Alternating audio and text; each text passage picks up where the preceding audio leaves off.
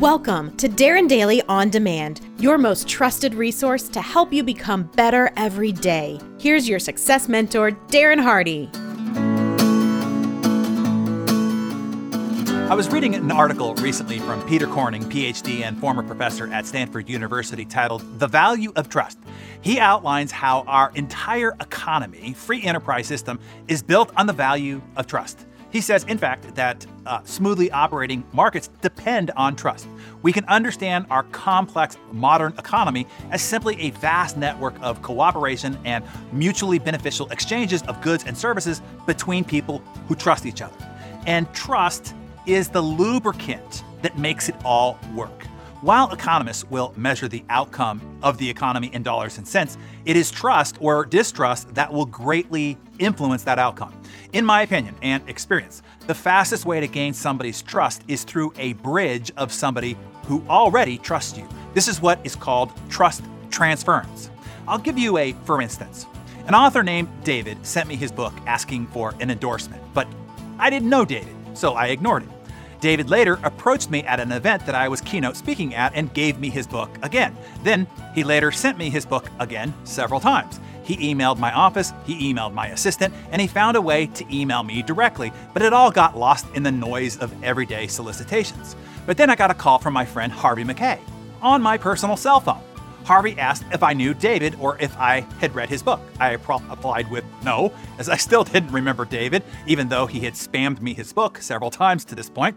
Harvey told me how much he liked David's book and asked if I would give it a quick read as a personal favor to him. As a favor to Harvey? Of course I would. He said he would overnight me a copy of the book to my home. It wasn't until later that I discovered that I already had 3 copies. So here's the key point. I trust Harvey and Harvey trusts David. So now I trust David. The trust bridge has been built and the trust transference has been made. After I received the book from Harvey, I read it, I liked it, and I decided to feature David and his content on the Success CD that we bound into each publication of Success when I was publisher. While David is a great guy with valuable content to share, he probably never would have made it into Success without the trust bridge being built through Harvey. Or it would have taken him a long time through and a lot more effort. So here is my suggestion for you. Number 1, identify your top dream clients. What is your target contact? Number 2, start figuring out who can advocate for you on your behalf to that person. Who's willing to pick up the phone and call that person for you to make the introduction or send an email or write a letter of introduction or whatever. What you are looking for is the necessary trust transference, a relationship bridge to walk across to access them. Somebody who knows and has trust with your target client. Now, I can hear you asking, what if you don't know somebody who knows them? Well, dang it, get to know somebody. Find out who they bank with, who does their accounting, who consults with them, who mentors them, who plays golf, tennis, bridge with them, who is their alumni, their country club, their symphony group, who has season tickets next to their seats, who has kids that go to the same school as their kids. I think you're getting the idea. Figure out the 1 or 2 degree links that connect you, then go make friends with those links in between.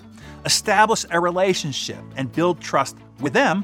Then when you have their trust and support, ask them to make the introduction for you to your target contact. Look, like it or not, this is how business is done. It is all done through a personally referred network of trust. How do you get a venture capitalist to invest in your business? How do you get a big corporation to look at your invention? How do you get a big company to buy your software or widget? How do you get your book or article editorialized in a major publication? It isn't through cold calling or just mailing or emailing the published contact address. Of course, there are rare exceptions, but 99.9% of the time, it will only happen through a personal referral from somebody the key contact already trusts and respects. If you want a mantra to remember this by, remember this.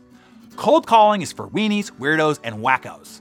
Winners get referred in by other winners.